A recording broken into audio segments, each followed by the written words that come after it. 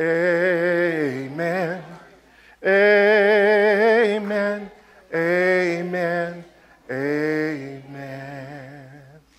Turn on your Bibles or open your Bibles to 1 Corinthians 15 while we hear it read first of all by Johnny Cash. Chapter 15. Moreover, brethren, I declare to you the gospel which I preached to you, which also you received, and in which you stand, by which also you are saved, if you hold fast that word which I preached to you, unless you believed in vain. For I delivered to you first of all that which I also received, that Christ died for our sins according to the Scriptures, and that he was buried, and that he rose again the third day according to the Scriptures, and that he was seen by Cephas, then by the 12. After that he was seen by over 500 brethren at once, of whom the greater part remain to the present, but some have fallen asleep. After that he was seen by James, then by all the apostles. Then last of all, he was seen by me also, as by one born out of due time. For I am the least of the apostles, who am not worthy to be called an apostle, because I persecuted the church of God. But by the grace of God, I am what I am, and his grace toward me was not in vain. But I labored more abundantly than they all, yet not I, but the grace of God which was with me. Therefore, whether it was I or they, so we preach, and so you believed. Now if Christ is preached that he has been raised from the dead, how do some among you say that there is no resurrection of the dead? But if there is no resurrection of the dead, then Christ is not risen. And if Christ is not risen, then our preaching is empty, and your faith is also empty. Yes, and we are found false witnesses of God, because we have testified of God that he raised up Christ, whom he did not raise up, if in fact the dead do not rise. For if the dead do not rise, then Christ is not risen. And if Christ is not risen, your faith is futile. You're still in your sins. Then also those who have fallen asleep in Christ have perished. If in this life only we have hope in Christ, we are of all men the most pitiable. But now Christ is risen from the dead, and has become the first fruits of those who have fallen asleep. For since by man came death, by man also came the resurrection of the dead. For as in Adam all die, even so in Christ all shall be made alive. But each one in his own order, Christ the firstfruits, afterward those who are Christ's at his coming. Then comes the end, when he delivers the kingdom to God the Father, when he puts an end to all rule and all authority and power. For he must reign till he has put all enemies under his feet. The last enemy that will be destroyed is death. Let's look at that again. 1 Corinthians 15, Paul says, moreover. This is one of his longest chapters he's ever written. 1 Corinthians 13 is called the love chapter, and chapter 15 is called the resurrection chapter, or the gospel chapter. Moreover, this is most important, brethren and sistren, I declare to you the gospel, the good news. That's what gospel means in Greek. The good news, the eulogio, which I preached to you, which you received, and in which you stand. So the gospel is preached, the gospel is received, and we stand in the benefits of our salvation, the good news that Christ has come and saved us. Verse 2, by which also you are saved. We're saved by that good news. If you hold fast that word which I preached to you, unless you believed in vain. So faith in the gospel is not mental assent. It's not nodding your head or raising your hand or blinking your lights or honking your horn. It is standing in it. I'm devoting my life to the cause of Christ because he's given his life for me. Verse 3, for I delivered to you first of all that which I also received. Now here's the gospel. Here is the good news. That Christ died for our sins according to the Scriptures. So why did he die? He died for our sins. The wages of sin is death. Justice must be served. Wrongs must be righted. There's no thing in God's kingdom that is swept under the rug. It must be dealt with so that no creature in all of creation, in history, in time and space, be it spiritual, above the earth and under the earth, can point their finger at him and say he's unjust or he is turning a blind eye to wickedness. He's all pure, all righteous. So sin must be paid for. So I have a friend that asked a judge to, let his ticket go because he had the power, right, just to let it go. And the judge told him later, the Lord told me not to let it go, but to pay the fine for you. Because of righteousness, justice must be served. So the fact that our sins penalty has been expunged, it's not because God turns a blind eye, but because he paid a price for you and I. That is the order of creation. Christ died for our sins according to the Scriptures, verse 4, and he was buried, and that he rose again the third day according to the Scriptures, and that he was seen by Cephas, which is Aramaic for Simon's new name, Peter in Greek. He was seen first of all by Peter. Peter's the one that found the empty tomb first of the apostles. Then by the 12. Now the 12 is not the literal number 12, but the 12 is the group known as the 12. And we understand it's minus one because Judas had offed himself by this time, betraying the Lord and committing suicide. But they're still called the 12, and they had a vote and replaced him. Anyway, then by the 12. After that, verse 6, he was seen by over 500 brethren at once. So if these appearances of Jesus were visions or wishes or dreams or some sort of mystical apparition, imagining, the shape of a cloud is the baby Jesus, or there's an impression in one of our couches back there in the project room that looks like someone's face, and we joked the other day, hey, we could put this on the news. Fill the place with superstitious people. Oh, it's the face of Jesus on a couch at Generations. No, it wasn't that kind of thing. 500 people at the same time witnessed the risen Lord at once, of whom the greater part remained to the present. So this was some 25, maybe 25 plus years after the resurrection. So some of those people had passed onward to their eternal reward, but over half of them, 251 or more, were still alive that had witnessed the risen Savior's appearance at the same time, simultaneously, of whom the greater part remain to the present, but some have fallen asleep, some have gone onwards. For believers in Jesus, death is just a physical ceasing to exist in a human body, but to be present with the Lord. We're asleep in Jesus, so we actually don't die. After that, verse 7, he was seen by James. We don't have a biblical record of when this happened, but his brother James witnessed him. And then by all the apostles. So this is more than the 12 or the 11.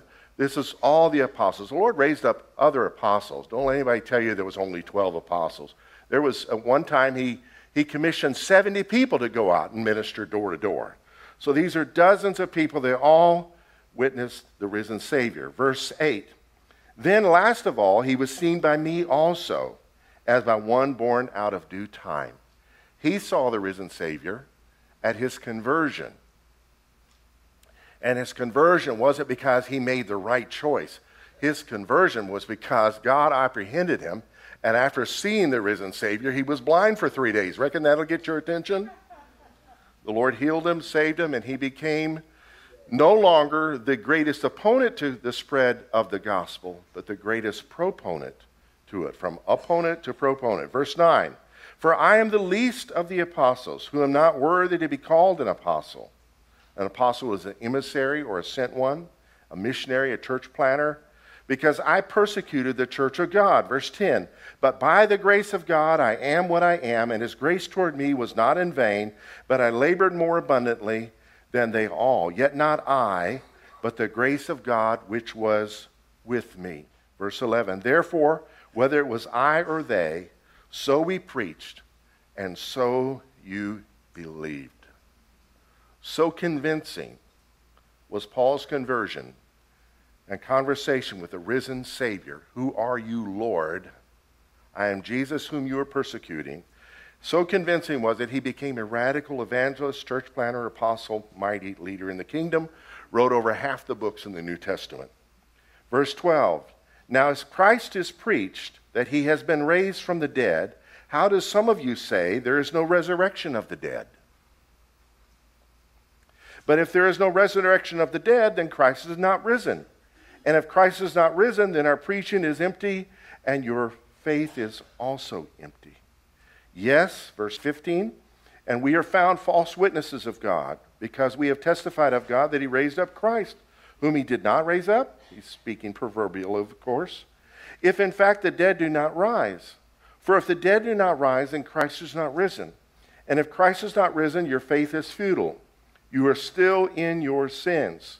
Then also those who have fallen asleep in Christ have perished. If in this life only we have hope in Christ, we are of all men the most pitiable. The King James Version says the most miserable. But now, verse 20, Christ is risen from the dead and has become the firstfruits of those who have fallen asleep. For since by man came death through Adam's sin, by man also came the resurrection of the dead through the righteousness and gift of Christ. Verse 22, for as in Adam all die, even so in Christ, who's known as the last Adam, all should be made alive, but each in his own order. Christ the firstfruits, afterward those who are Christ at his coming. So he's the first eternally resurrected man, and we are going to follow when he returns. Verse 24, then comes the end when he delivers the kingdom to God the Father, when he puts an end to all rule and all authority and power. For he must reign till he has put all enemies under his feet. The last enemy that will be destroyed is death. Are you glad about it? Christ is risen. Christ is risen. We're going to speak today on honoring the resurrection. We're in a series called Honoring God and More. So each week we're honoring a different aspect of God or something that God instituted, like marriage, the family, womanhood. One day we're going to preach on manhood. And so last Sunday we spoke on honoring Passover. I recommend, if you're confused as the correlation between the gospel and the Passover, check it out. Check it out. So brief review, the first few verses of 1 Corinthians 15. He said, I declare to you the gospel which I preached to you, which also you received, and in which you stand, by which also you are saved. So this is how salvation comes. You have the gospel preached to you. It could be someone face-to-face with you. It could be a service like this. It could be something you read. The gospel is preached to you, and then you receive it, and then you stand in it. You give your life to it. And by that is how we are saved. With the heart we believe, with the mouth, confession is made to salvation. So we make a stand with our mouth. Jesus, forgive me of my sins. I believe you're the Son of God, and you rose from the dead for me. That's how it all begins. And then here is the gospel. For I delivered to you first of all that which I also received, that Christ died for our sins. Say sin. My sin. Tell your neighbor your sin. He died for our sins according to the Scriptures. Now, we had a guest speaker 2 years in a row over the early part of 2019 and early part of 2020 named Dan Moeller. Radical speaker, filled the building up with very little spreading of the word. It just is amazing. One of his talks is over 300,000 downloads. And what is his message? He applies the gospel to every single part of your life. He confronts unforgiveness with the gospel. He confronts bitterness with the gospel. He confronts pettiness with the gospel. He confronts harsh judgmentalism with the gospel. He's in your face with the hard-hitting truth of the gospel. Why? Christ died for our sins. What are we doing living in it? He died for our sins. What are we doing living in bondage? He came to set us free from sin's penalties. Stop putting people on probation. Stop putting your children on guilt trips. I know what you did last year. Don't remember. Man, he died to put an end to sin's reign in our lives. Here's one of the scriptures. It's according to the scriptures. Isaiah 53, verse 8. He was taken from prison. Remember, he was thrown in jail. And from judgment. And who shall declare his generation? He died without any children. For he was cut off from the land of the living. For the transgression of my people was he stricken. And he did this for our sins, for our transgressions. Verse 3, for I delivered to you first of all that which I also received. He also heard the gospel preached and received it and was baptized 3 days later when he was healed of his blindness. That Christ died for our sins according to the scriptures and that he was buried. This also was according to the scriptures. Verse 9 of Isaiah 53 said, and he made his grave with the wicked, died and was buried in a graveyard. And with the rich in his death, a rich man loaned his tomb, gave it to him, not knowing it was going to be on loan. Because he had done no violence, neither was any deceit in his mouth. So he was innocent, he died for our sins, and he was buried according to the scriptures. And he rose again. This also was predicted in the scriptures. David prophesied in Psalm 16, verse 9 through 11. Therefore my heart is glad and my glory rejoices. My flesh also will rest in hope, for you will not leave my soul in Sheol, or Hades, or hell, or the grave, nor will you allow your Holy One to see corruption. Christ was raised before his body began to rot. You will show me the path of life. In your presence is fullness of joy. At your right hand are pleasures forevermore. Christ is the fulfillment of this. So he rose again the third day according to the scriptures. Hosea 6:2 says this, after 2 days he will revive us.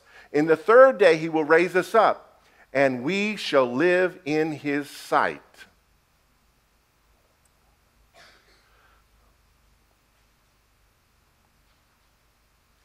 He rose again the third day according to the scriptures. Now this always generates a question. He said, as Jonah was in the belly of the whale 3 days and 3 nights, so will the Son of Man be in the earth. So was it 2 days? If he rises from the dead the third day, is it 2 days? Now I know the whole Good Friday scenario confuses people. Tradition set in years ago. He didn't die on the Friday. He died before the Sabbath, but it was a holiday Sabbath. We covered this last week. There were festival Sabbaths, and so Passover began 7 days of unleavened bread, the first of which was a Sabbath, a day they didn't work, and the last of which was a day they didn't work. And those days do not fall on the seventh day. So he died and was buried before sunset on the day he died because it was a festival Sabbath coming. So we can debate when that day was. But back to this scripture. If he's going to be buried 3 days and 3 nights, how could he be raised up in the third day? All right, now let's think mathematically. I was born 66 years ago. So I've had 66 birthdays, right? Not true. You got to count the day I was born. That's my first birthday.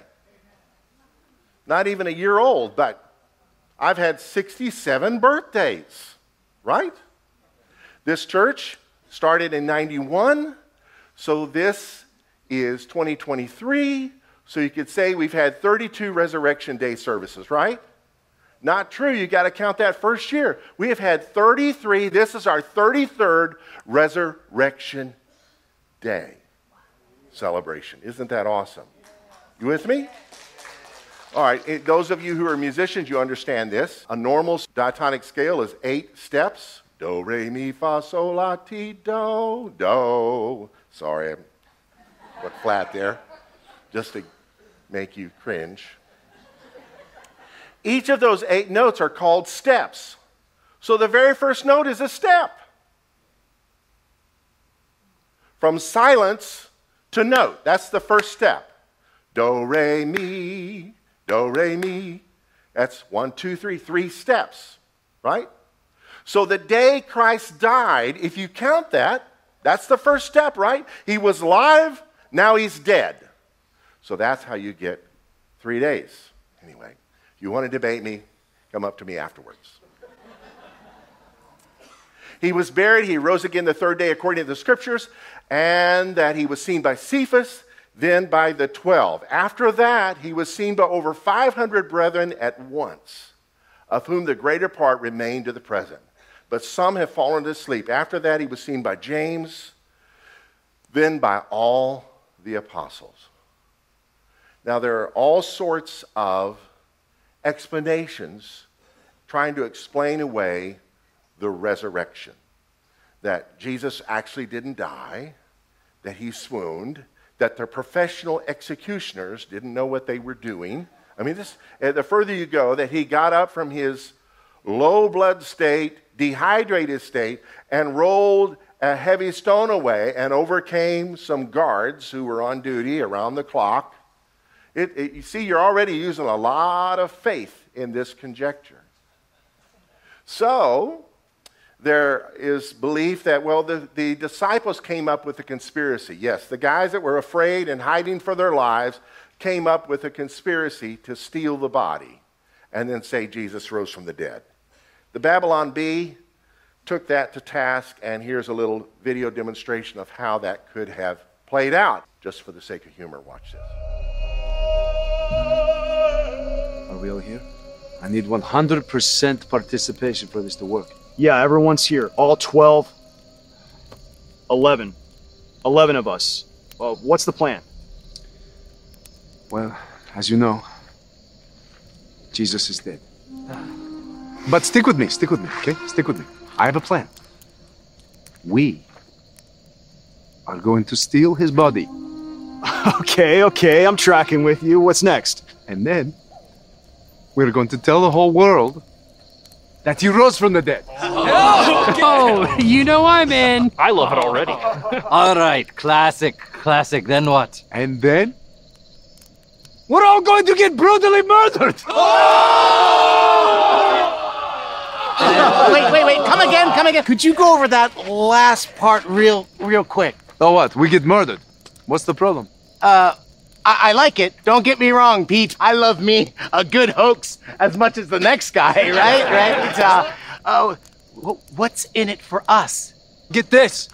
You're going to be hated, persecuted, and reviled for the rest of your life.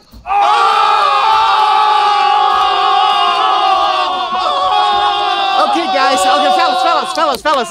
Look, I gotta be missing something here, right? Okay? I mean, can we start over? Oh, okay. We'll start from the beginning. Everybody for John, the beloved disciple. So, okay.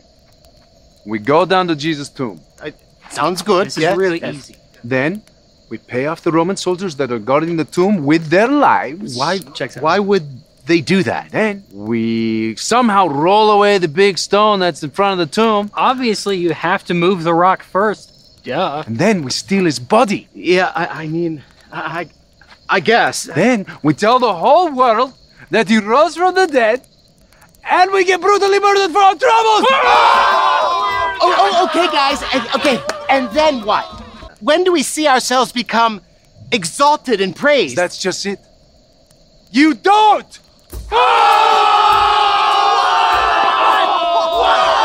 This is the most idiotic plan of all time! What is wrong with you guys? Thomas! Okay, look, back me up here. I know you can't be cool with all this. I know you gotta have some doubts. Come on. Doubts? I don't know about having a doubt! Okay, you guys have officially lost it, okay? I am out of here. I'd rather be exiled to a deserted island than spend another minute with you wackos. Have I got some good news for you?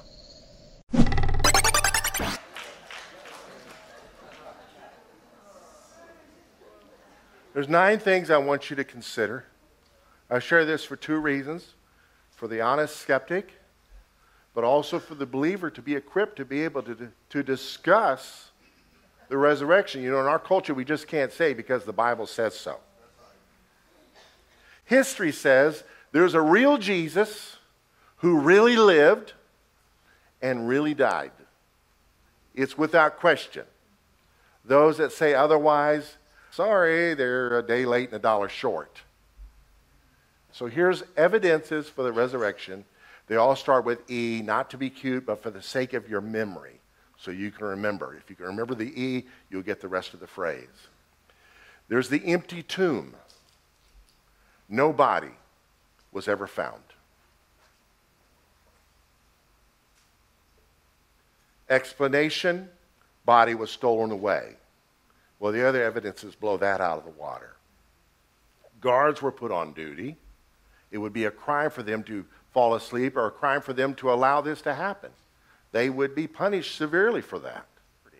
There was a Roman seal put on the stone that if you broke the seal, that would be a big offense. The empty tomb. The enraged enemies. They wanted to put an end to Jesus' life and an end to his influence. They were enraged before he died. They were certainly enraged after his resurrection. And they took it out on his followers. They wanted to end his influence. They wanted to end his life. They made sure he was dead. They used the Bible as best they could to put an end to his life and pulled up out of context the verse about blasphemy in Leviticus 24. If Christ was lying, then he would have been blasphemer and in saying who he was, and he would be guilty of death. But he wasn't lying. Who knows that's the truth? So his enemies made sure there could be no fake resurrection. They thought that was a danger, so they took great precautions so that that could never happen. Because not just because they wanted him dead, but they wanted his movement dead. He upset their apple cart. He cost them money. He cost them influence. He cost them their own disciples. There's the eyewitnesses, up to 500 at once, that Paul referred to and says, you guys can go interview. Well, over half of them are still alive. Less than 250 are already gone on to meet their reward. But those that are alive, you can meet them. And he gives the names of other eyewitnesses. And the eyewitness testimonies of some of those people are recorded in the Bible. John Mark wrote his gospel, the Gospel of Mark. He was related to Peter, so Peter's words are in his book. Luke wrote the book of Acts. Also, he interviewed people when he wrote his book. Matthew was one of the 12, one of the 11 who wrote his gospel. John was one of the 11 when he wrote his gospel. So their gospels are eyewitness testimony. And if you remove respect for eyewitness testimony, you destroy the judicial systems of the world. We don't have any hope for justice or law and order. Eyewitness testimony stands. Can you say stand? It just does. Now here's what's unique. In many courtrooms, eyewitness testimonies contradict each other. He hit me with the blue car. No, he hit her with the white car. It's just the way witnesses are. So the unity between these eyewitness testimonies is absolutely amazing. Stunning. This is an indication that it happened. The empowered followers, the guys who were scared of their shadow, did not recant their story, their faith, their testimony, the gospel in the face of torture, loss, shame, death. Something happened. The church got a foothold and still moving on today because of the resurrection. The engaged family. Now, kinfolks, they won't go along with your delusions. Jesus said a prophet can be honored everywhere except in their own hometown. Remember Billy Carter? What an embarrassment he was. Anybody ever drink some Billy beer? Our presidents have had kinfolks that have been kind of an embarrassment. They'll denounce them. Remember President Reagan? Well, I don't want to get into all that stuff, but family don't go along with delusions. His family believed the resurrection, became leaders in the church. 2 of his brothers wrote books in the New Testament. Something happened. The empire resisted the spreading of the gospel for 3+ centuries. And that stopped, and it became the official religion of the Roman Empire. which forced conversion is not a good thing, but who knows? The stopping of getting beaten and robbed and killed, persecuted. Don't you know the church was rejoicing? Hallelujah. The empire, after trying to fight it, embraced it. You're talking about an empire based on worshiping of the emperor. Came to an end.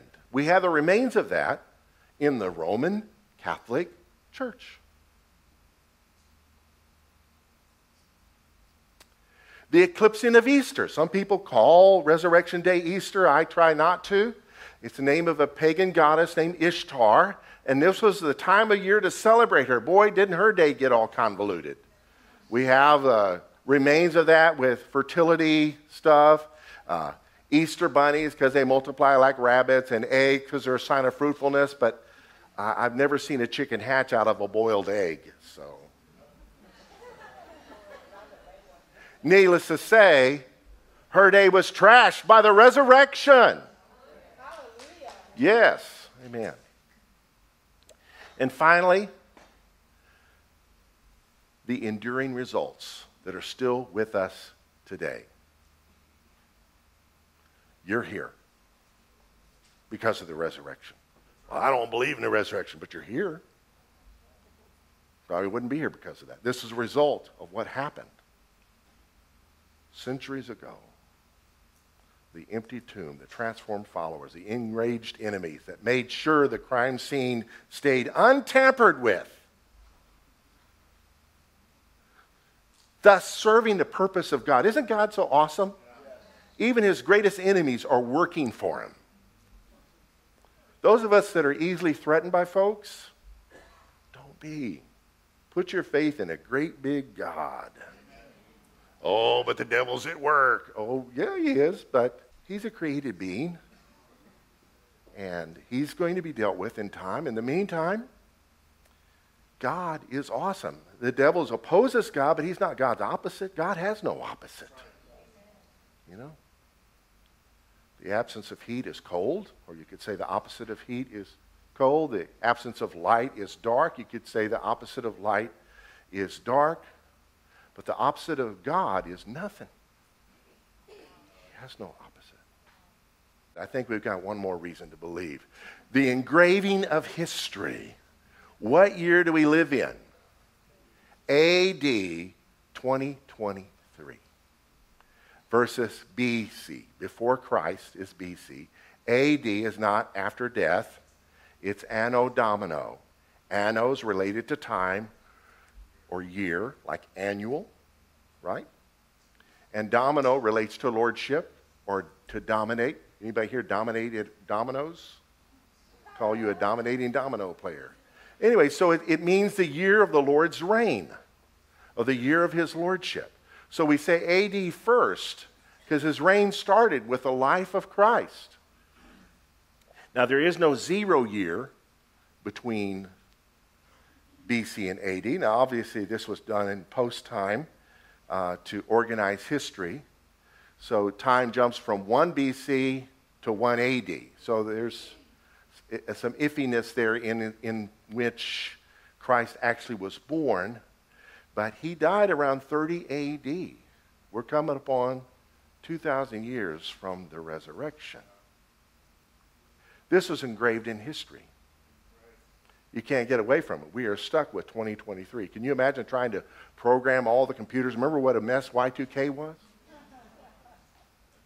So there are efforts in history books to try to change BCE, meaning before Common Era, and CE to replace AD to mean Common Era. But it still is 2023. Why is it 2023 CE? Because of the resurrection. Deal with it. Christ is risen. Now I conclude, having shared the gospel, I pray that God gives you the grace to believe what has been proclaimed today.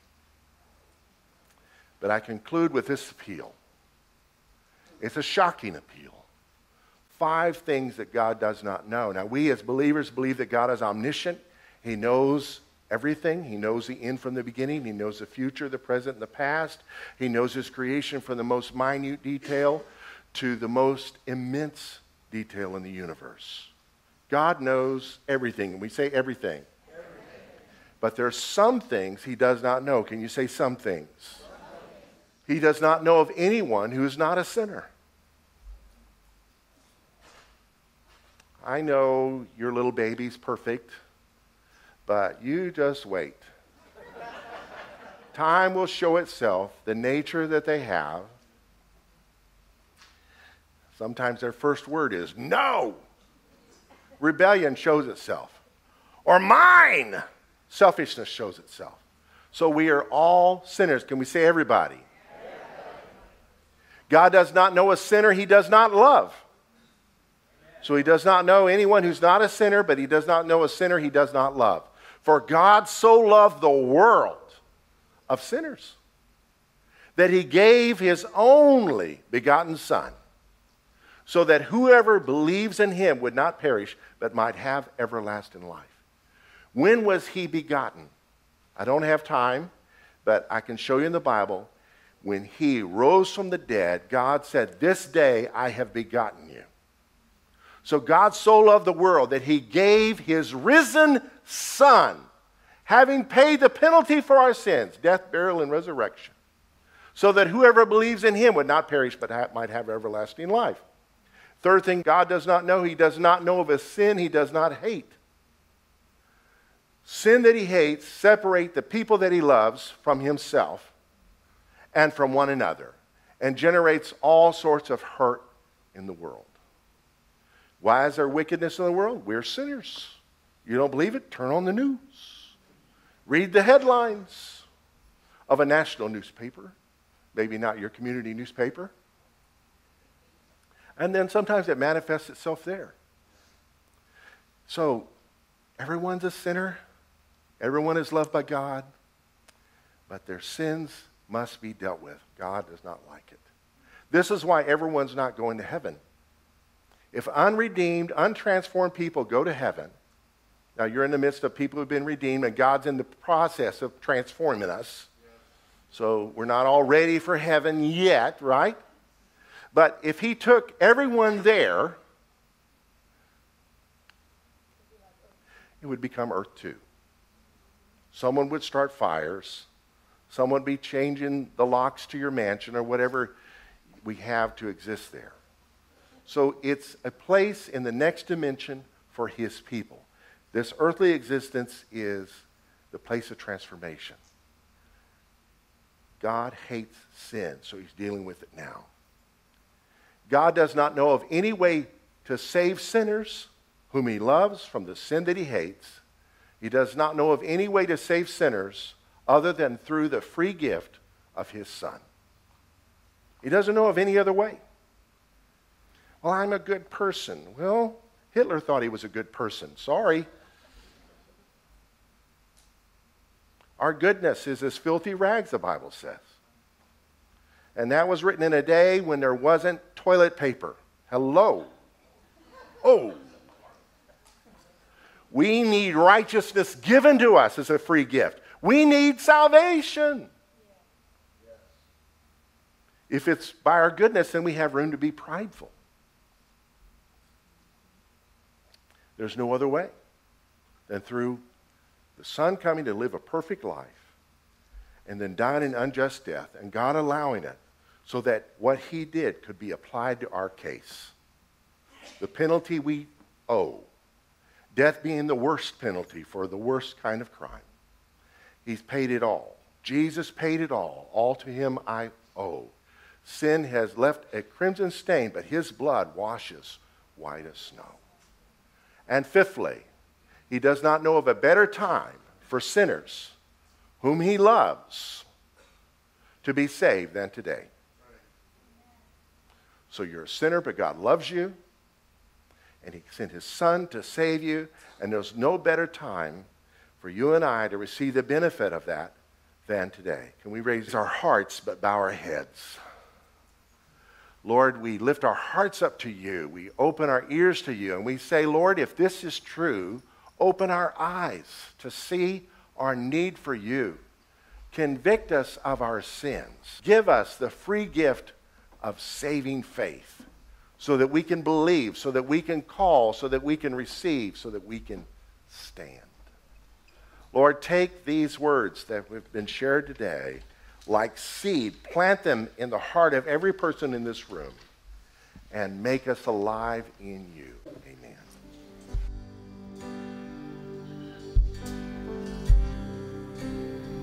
How great the chasm that lay between us, how high the mountain I could not climb.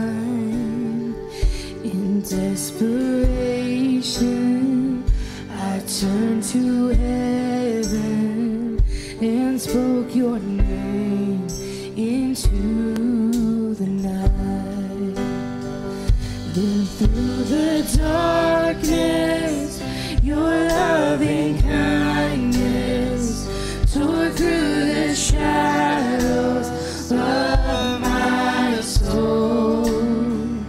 The work is finished, the end is written. Jesus Christ, my living hope. Hallelujah, praise the one who set me free. Hallelujah, death has lost its grip on me. You have broken every chain. There's salvation in your name, Jesus Christ, my living hope. The gospel that was just preached to you so effectively by Pastor Allen is found in every part of this book. Every part of this book contains the gospel. And maybe you grew up in a church kind of like the church that I grew up in, where the gospel that was preached to you was really harsh. As a matter of fact, it was so harsh that it caused you to run away. But I wanted to change your idea about the nature of God this morning. And I just want to read something to you right out of the beginning, Genesis chapter 3. Now we know the story where Eve believed the deceiver, and she took of the fruit and she ate it. And through that rebellion, literally, sin entered into the world. And that's why we are all sinners today. So what was the response to Adam and Eve because they sinned, they rebelled against God? Well, they went and they hid themselves. They ran away from God, just like I did when I was a kid. But I want you to hear this verse. It's actually verse 9, chapter 3 of Genesis.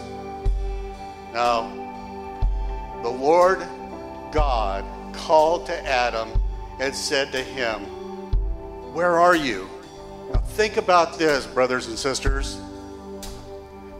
This is the Lord God Almighty who has just created all of this, and it's wonderful.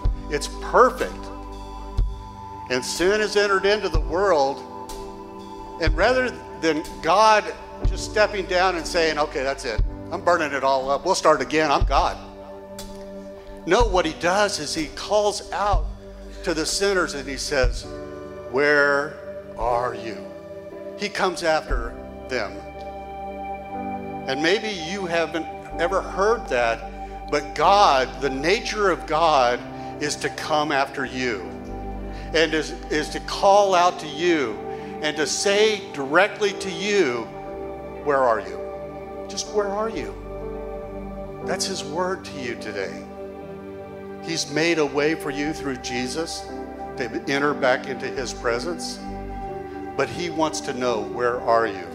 So if that's speaking to you, I just want everybody to bow their heads. Just bow their heads. Everybody bow their heads. If that speaks to you, you've heard the gospel this morning, and maybe you've run away from God like I did for so many years. I ran away because I thought God was harsh. But no, the true nature of God is the God who seeks after you. And I can show you so many places in this Bible that tells you that he is seeking after you today. Where are you? That's what he's saying to you.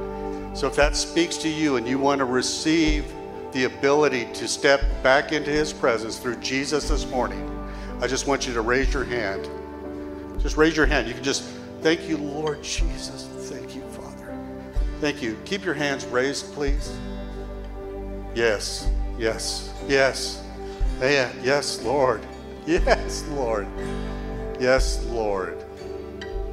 Where are you? That's the Lord speaking to you today.